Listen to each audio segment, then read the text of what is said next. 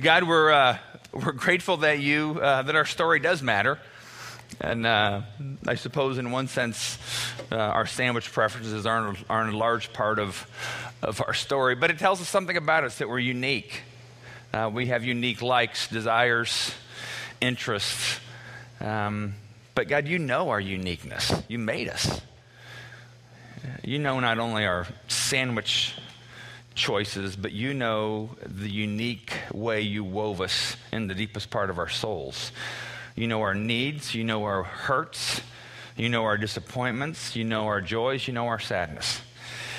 And you didn't mass produce people and make us all the same. You made us with a great deal of variety, an incredible sense of diversity among us. You've made us differently. But God, we're all made for you. We're all made to be followers of Jesus, and you know us.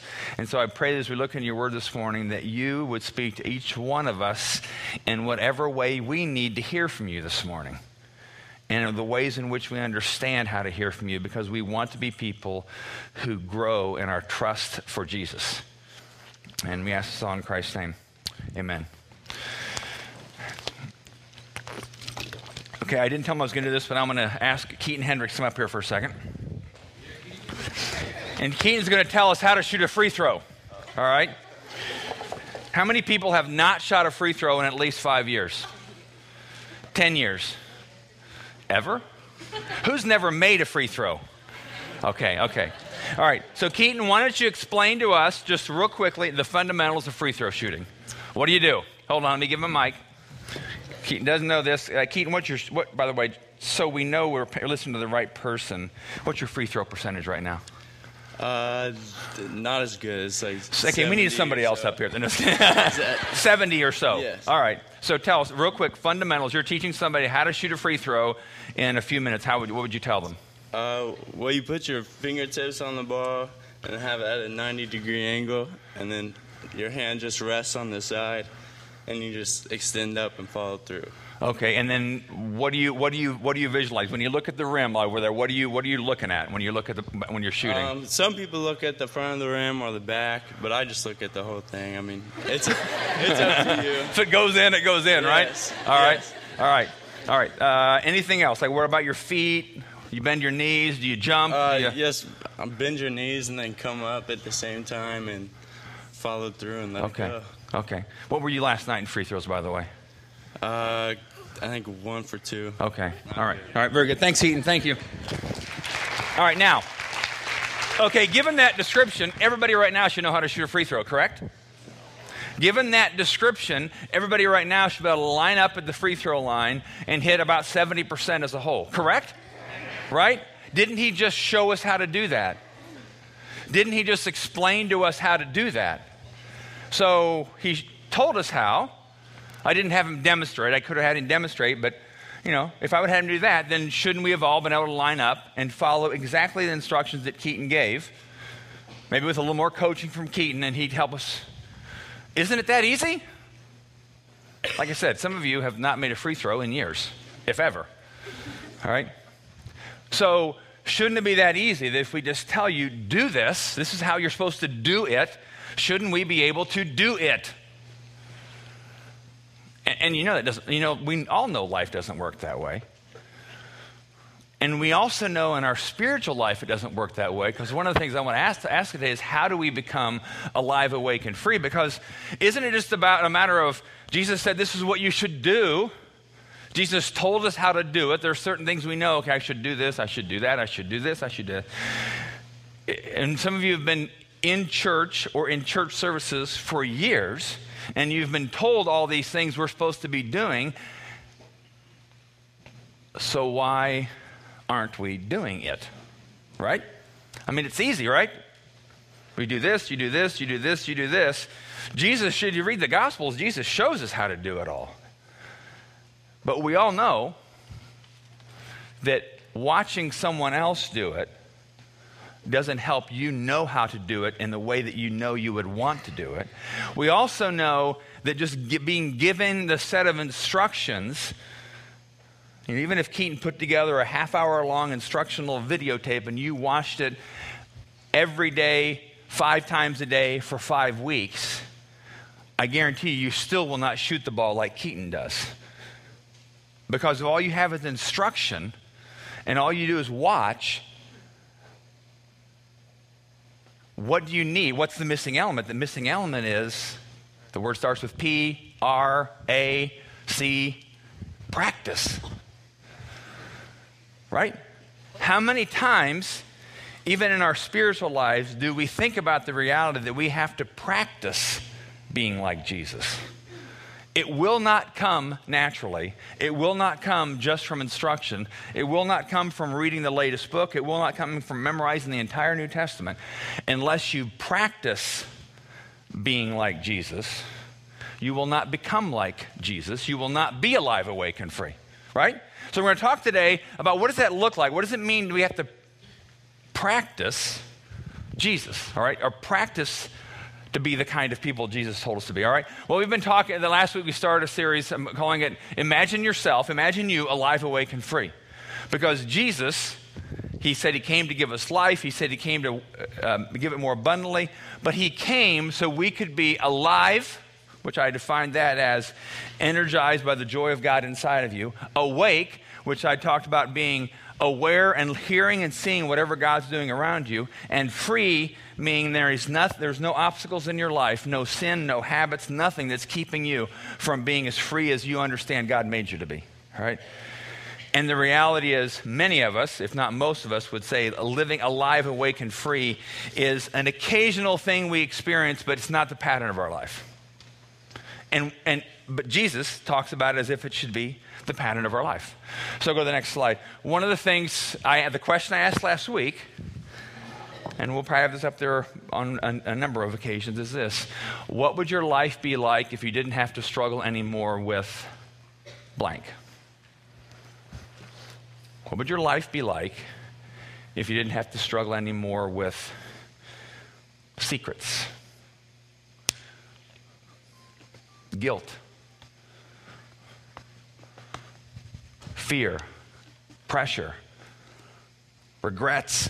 What would your life be like if you didn't live anymore with regrets? Anxiety, depression, self-condemnation, isolation, unforgiveness. Fill in the blank.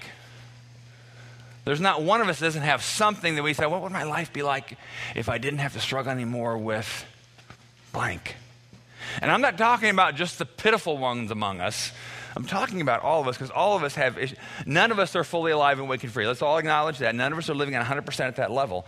There's things in all of us, if we're honest and actually kind of sit quietly and think, it's like, there are things that if God could just wave his magic wand over a certain issue in our life and make anxiety go away, or the fear of the opinions of others go away, or the pressure I feel to conform to others' opinions of me, or my anxiety about money issues, my frustration with sexual secrets, whatever it is, what would your life look like if you could live without that? So we've been talking, to the next slide. So we've been anchoring last week and this week, and we will the next few weeks, in Luke chapter 4. And then we'll kind of go other places in the Gospel of Luke. Luke is the second of the Gospels in the third, Matthew, Mark, Luke. Had to think about that. And this is when Jesus shows up, and I explained it all last week. Jesus shows up in his hometown synagogue.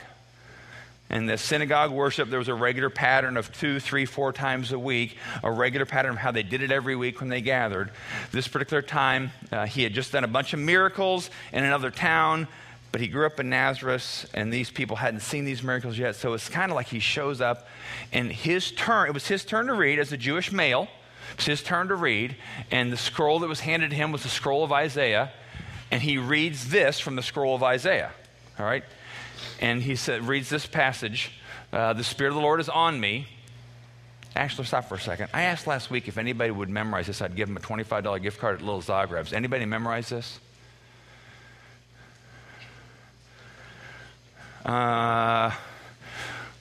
Way back there, right behind Kevin Caterberg. Who is that?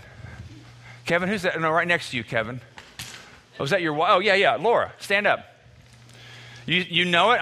This is just random. I totally picked out random. NIV, so not exactly what that is. You did NIV? Yeah. Okay, hold on. Let me cover it up here. Well, actually, Turn around. No, put it back up there because I want the rest of us to follow. Laura, go ahead. Go ahead. The Spirit of the Lord is on me because He has anointed me to proclaim good news to the poor. He has sent me to proclaim freedom for the prisoners, recovery of sight for the blind, to set the oppressed free, to proclaim the year of the Lord. All right. Way to go. Way to go. I could have been a little more random in picking somebody, but she was the first hand I saw shoot up back there. So become friends with Laura and go out to eat with her and Kevin right now. So, all right. I'll encourage you. I'm not going to have one of those every week, so don't come next week expecting one. So, but this is what he read, and he read it from the prophet Isaiah, and then he read it. And again, these people, the tension was pretty thick because they knew Jesus had done some pretty incredible things in the town 30 minutes away, healing people that were sick, healing lepers, casting out demons. And they're like, this guy was a carpenter. He grew up in our town. We knew him. We went to school with him. We built houses with him, whatever.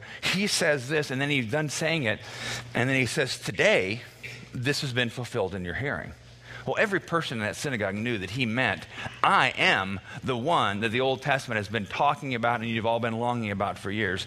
I am the one that will set you all free, and alive, awake, and free will become your reality. I'm that person. And this says every eye was fixed on him as he said that. But then if you read the story later, they end up wanting to push him off a cliff because they get angry because they realize that like God won't with us, he doesn't do it the way they want him to do it. Just like we don't. God doesn't do things in my life the way I wish he would, right? I try my best to be a consultant for God. He doesn't always listen to me, right? These people, as we often sometimes do, we get a little frustrated with God because he doesn't do things the way that we would like it to be done. All right? So this passage right here, the mission of Exodus Church, we stated as release life. And this passage is where that comes from. And the mission, when somebody asks me the mission of Exodus, you know what the mission of Exodus Church is? It's you. It's people. It's not an institutional mission. It's not some conceptual mission like world peace. It's not some, let's take care of the poor. Those are all realities. But the mission of Jesus was people like you, and people like you. It was people. His mission was to set people free, not globally groups of people free. Yeah, he will do that through individual people that he came to set free. So the mission of Exodus Church is the mission of Jesus, which is we believe our mission is us. Now somebody might say, well, that sounds pretty self-centered, man-centered, or whatever. No, but that's what Jesus said. He said his mission is us. His mission is taking people who have brokenness, blindness issues, all kinds of spiritual issues, big and small, which we all have.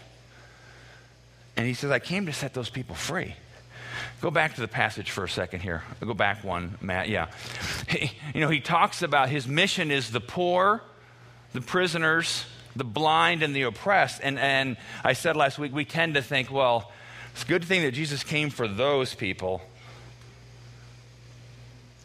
But the reality is we all need to read our names in those blanks because every single one of us falls in the category that he's talking about. Every single one of us are living life much less than alive, awake, and free and fully alive in the Spirit of God. We're much less than that. So if you think he's not talking about you, then pride is your issue, and that can mean a whole other sermon, okay? But everybody he's talking about. He's talking about that for all of us. So his mission, to go to the next one, his mission is you. His mission is you, alive, awake, and free. Jesus came, he died on the cross, and he was resurrected because he wanted people like Alan Meyer to be alive, awake, and free. He knows your name. He knows your sandwich preferences. But he knows the very constructs of your heart. He knows what's in your soul. He knows the wounds. He knows your secrets. He knows the ways in which your soul has been shriveled or expanded. He knows all that. And his whole mission is individuals. And And so what I refer to it as, Jesus wants us to be big people, big-hearted people, full of the Spirit of God in our lives. So the vision of Exodus Church is we want to be a community of people who are big people in the eyes of God. Not impressive, but big, open, large capacity for whatever he wants to pour in us through his Holy Spirit. So the goal is to become big people. Now, you'll see in the bottom here, my little gray italics, comment.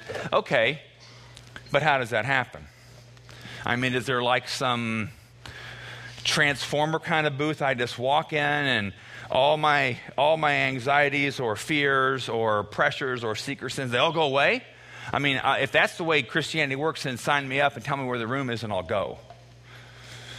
And, it's interesting because you read in the Gospel of Luke, after Jesus spoke those words, he went on a kind of a tour. I'm not mocking Jesus, but he went on a tour of healing. Leprosy, blindness, sickness, demonic issues.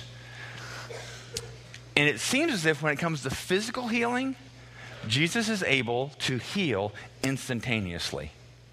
But it seems like the pattern of how Jesus heals our souls, our spirits, from unforgiveness, from anxiety, from fear, from whatever, secret sin, darkness, wounds, whatever. It seems like the way Jesus heals people in that area of our lives is more through what I'll just call a cooperative friendship. And showing up every Sunday, and every Sunday, while it's good, it doesn't change you. You have to practice some things, kind of like back to the free throw. There are certain, and Dan referred to it a few weeks ago in a sermon, some people call them spiritual disciplines, some people call them spiritual habits, but there's certain things we do that put ourselves in that cooperative walk along the road friendship with Jesus, that he then has access to our hearts. It's kind of like, I'll pick on Alan Meyer again. Alan's an endodontist. You never want to see him. He does root canals, all right? If you see him, nobody's happy, right, to see him. But let's say you have a root canal. Let's say I have a root canal. Whatever it is, root canal. Is that right? That's what it's called. And I think, okay, I have this root canal problem, and I know Alan does this stuff, so I'm just going to pray that Alan will heal me. Well, or I'm hoping that Alan will just show up at my house someday with all of his instruments and just do it for me. All right, that's what I'll call the extreme passive kind of approach. I'm just going to sit here until God comes and does it to me. I'm just going to sit in my home until Alan comes with all of his tools and his anesthesia shots and all that stuff, and he'll do it for me. That's the extreme passive. The other extreme, aggressive, active extreme is, you know what? I can do this myself. I got some pliers out in the garage. I got some ice. I'll ice it down and boom. I can do that. I can do it myself. Both options, we understand, don't lead to healthy healing. The passive option or the active option. Here's the option that I think the Bible clearly portrays for us. I call Alan Meyer up. I'm active. I make an appointment. I'm active.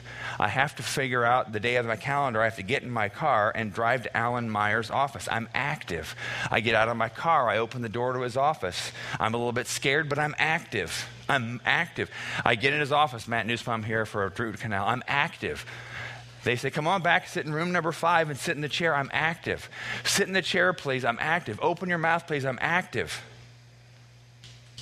At that point, boom, I have to be passive because Alan knows what he's doing in my mouth. I can no longer be active. But I had to be active to get myself in the place where I could be passive. Does that make sense? And God's the same way. The great physician, he's the healer of our souls. The way he's designed things is he trusts us as responsible, autonomous human beings, gives us the freedom. We exercise that freedom to put ourselves in a place where he can actually do his work in our lives. But in the sense that we expect God to do these, holy house calls, yes, he can, but that's not the normal way in which it seems which God works with people. He expects us to do the things that gets us in the place where we can lay down, open our mouth, and be passive. But there's a whole lot of activity and action that we have to do to get ourselves to that point. And that's why we do spiritual habits, spiritual disciplines, reading the Bible and things like that, because what we do is we're putting ourselves in a place where Jesus has access to parts of our soul. All right? Now, I want to talk about, I'll go to this next slide here for a second, because here's all the things we're supposed to be according to Jesus. This is Jesus just in Luke. These are the kind of people we're supposed to be. This is the kind of things he told us to do. And again, the question is, how do I become the person who does this stuff naturally? Who loves my enemies? Who does good to those who hate me? That's hard. Who doesn't judge others? Who forgives others? Who pays attention to how I hear? In other words, listen to the voice of God. Jesus tells us in Luke, go heal the sick. Well, how do I do that? How do I become that kind of a person? Don't be afraid. Don't worry. Give to those in need. Repent. Invite the poor, crippled, lame, and blind. How do you become the kind of person who does the things that Jesus tells us we could and should be doing? And I suppose if each of us graded us on those things, we'd be happy if we had a B- or a C+ average. But isn't the point of church, following Jesus, to become the kind of people who do the things that he says we can do?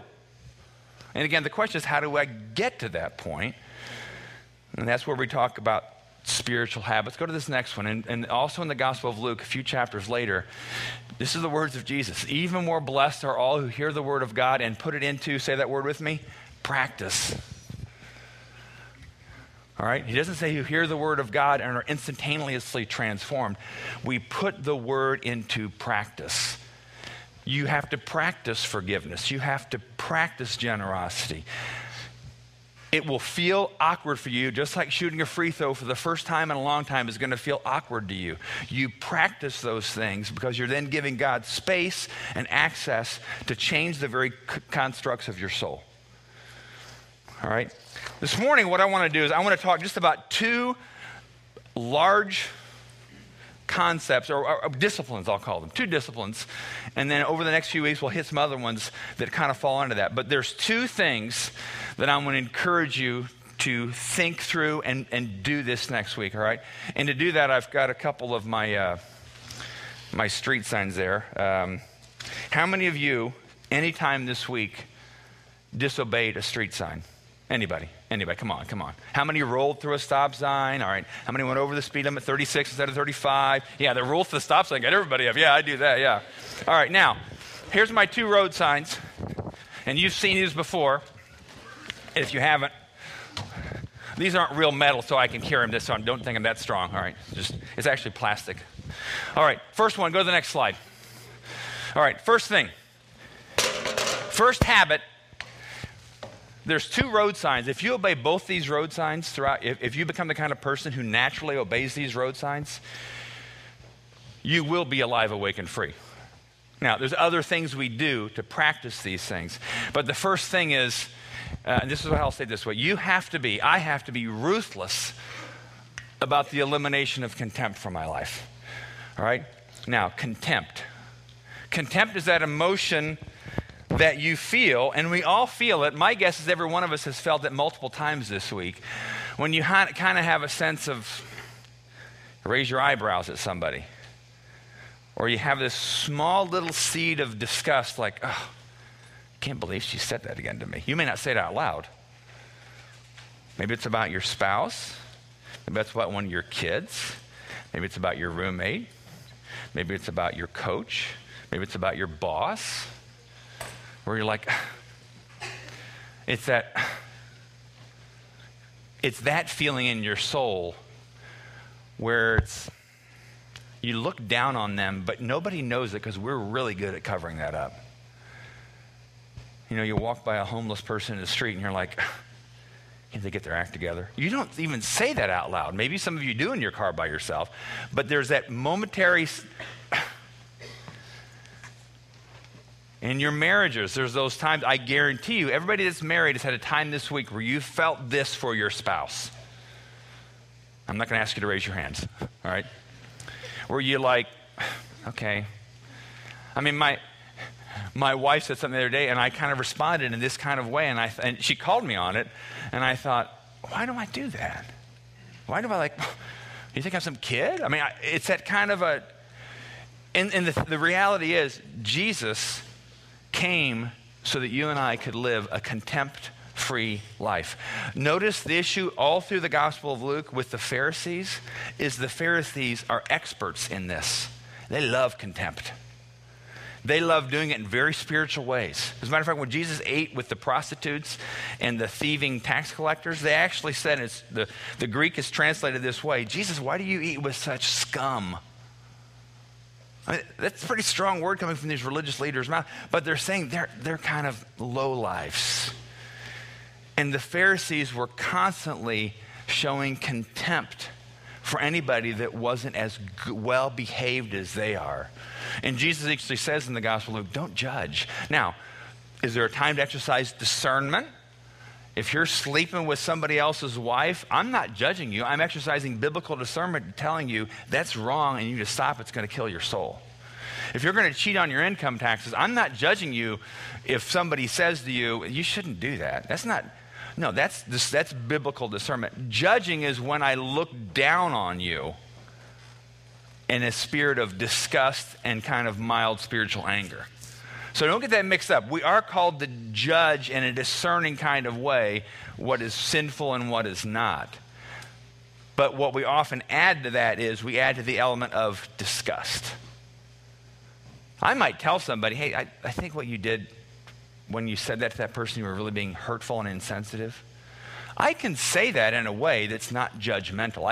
Or I could say, what are you thinking? You just totally, you were a jerk to that person. Well, I'm being a jerk and telling them they're a jerk, right? So there's a way to exercise discernment without being contemptuous and judgmental. I want to challenge you this. I want you to keep, and with the end of the service, I'll pray that Holy Spirit will give us all this kind of little bell that when there's a moment of contempt in your life this week, that God will bring it to mind, like, here's the situation. Not that you should beat yourself up about it, but then you're forced to think, God, can you set me free? What gets me to the point where I feel that way toward people? So I'm not saying you need to find all your contemptuous moments this week so you can see how bad you are. No, you need to ask Jesus, help me heal from that. Where's this coming from? Where's this odor coming from? And if you don't think you show contempt toward people, ask somebody in a really careful way. And I remember I was in a group one time. This is nobody from this church. I was in a group one time, and somebody told me, "Yeah, you remind me of somebody I used to work with, and I didn't like them." It's like I met this person for half an hour. That's all I knew this person. And I said, "Why?" And they said, "Well, you kind of seem a little judgmental." I'm just like, "Oh, I can't believe you said that about me." But what she was saying was, I feel something from you and how you relate to people in a half an hour's time. All right? And so what I'm saying is, if you just ask God, will you show me those ways in which I am not treating people with the honor and the dignity and the goodness and kindness that I want to. Doesn't mean you agree with everybody. Doesn't mean that. But you don't have to respond in contempt. I actually kept a journal for a while where every morning I got up and I just tried to think, was there any time yesterday where I was contemptuous in thought or deed or word? And I'm embarrassed to say that had more things in it than I thought I wanted to have. But it was good for me to realize, okay, now God help me. I don't want to be this kind of person anymore. Set me free from this kind of captivity and oppression and blindness because I don't know what's going on. Second and last for the day is be ruthless about the elimination of hurry from your life. All right? Now, what does hurry feel like? If somebody says, hurry up, let's go, hurry up. What happens in you physically? You kind of start tightening up. If you're in a hurry, I'll ask this by raise of hands, who was in a hurry driving to church this morning? I'm not going to ask any more about that. Okay, good. When you were in a hurry driving to church this morning or getting ready this morning, were you treating others around you with love, compassion, and patience? No. When you live your life in a hurry, when I live my life in a hurry, I am way less likely to treat people with tenderness, Love, joy, peace, patience, kindness, gentleness, self-control. So we're not saying to be lazy, but I want you to close your eyes for a second. I want you to close your eyes and imagine in your mind's eye Jesus in a hurry. Just keep your eyes closed. Imagine Jesus in a hurry. All right, now open your eyes. How many hours in the day did Jesus have? 24. How many days in a week? 7. Well, gee, I have a lot to do. I'm just really busy. Well, who had the biggest mission of the whole history of the world? Jesus. But he took times to rest. He didn't seem like he was ever in a hurry, but there were things that had to get done. Absolutely, he had to get things done. He wasn't lazy. Nobody's going to say Jesus was just lazy. But think about hurry in your life, and think about when you're in a hurry, do you think you're more or less likely to hear the voice of God interrupting you throughout the day? When you're living life in a hurry, are you more or less likely to pray for someone as you think about them as you're driving in your car somewhere? When you're in a hurry, are you more or less likely to respond to your spouse with kindness and mercy as opposed to a snap judgmental comment?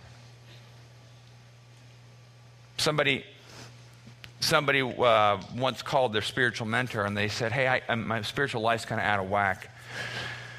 I need to kind of update. I need to kind of refresh myself. So help me. What do I do? And the guy said on the other side of the phone, well, number one is be ruthless about the elimination of hurry from your life. So the guy writes down, be ruthless about the elimination of hurry from my life. Okay, what's next? And the guy on the phone said, there is nothing else. That was his spiritual advice. Because again, if you live a hurried way, you're not going to love well. And isn't our goal to love well? Isn't the goal of being alive, awake, and free somebody who loves abundantly well and generously, incredibly well, who is merciful, who is kind? But we're not talking about becoming like, Mr. Rogers, nice guy all the time. But kind and listening to God. And yes, you do have to get things done. I try to avoid even use the word hurry with my kids, but I'll say, will you please get ready quickly?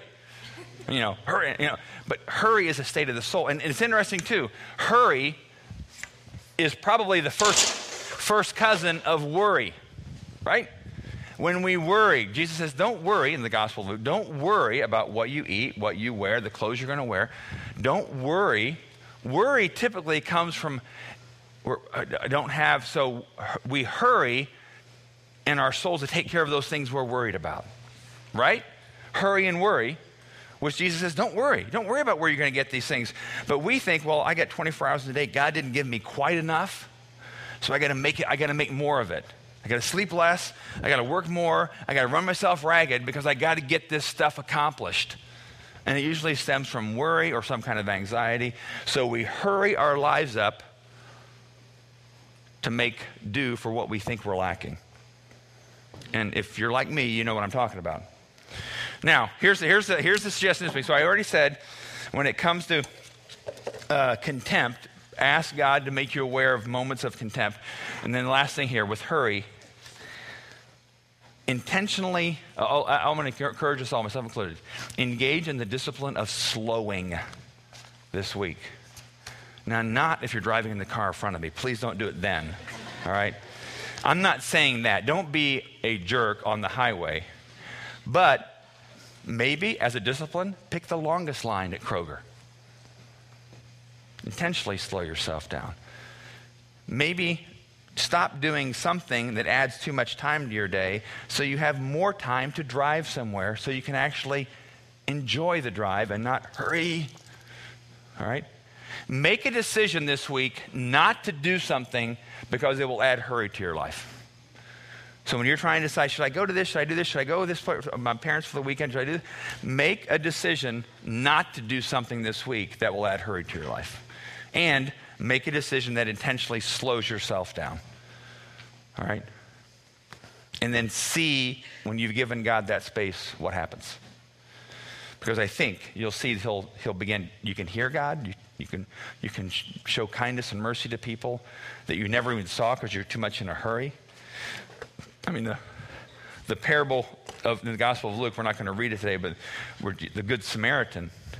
There's a guy beat up on the side of the road, and a priest and another religious worker both walked by and didn't help him out. Now, we don't know why. We're not told why. But my guess is it was either hurry. They were in a hurry to get something done, didn't have time to help that person. Or it may have been a small degree of contempt. Why am I going to help that person? They must have got themselves in trouble, stupid person. But it's amazing how much of even the stories, read through the Gospels and how much of the stories where Jesus talks about people that are living life in contempt or in a hurry. And you realize how much that works so much against the alive, awake, and free kind of life we want. So go to the last slide here, and we'll read it again, the red one, and then we'll do communion. This is, again, the very thing that Jesus said he came to do. The Spirit of the Lord is on me because he's anointed me to preach good news to the poor people sitting in the chairs at Exodus Church on Sunday morning. He sent me to proclaim freedom for those who are prisoners here this morning, recover his light for all of us who are blind, to release all of us from our oppressions, big and small, and to proclaim that the Lord is favorable toward all of us, that he's good toward us. He wants to be abundant in our lives. And that's what we have to believe. Jesus is not holding out on you. He's not. Here's how we ended Exodus. We end with taking communion. And we do that because in the end, it really is about giving Jesus access to parts of you. So the symbolism of this, we take bread, offer it to you. You'll tear off a piece. We dip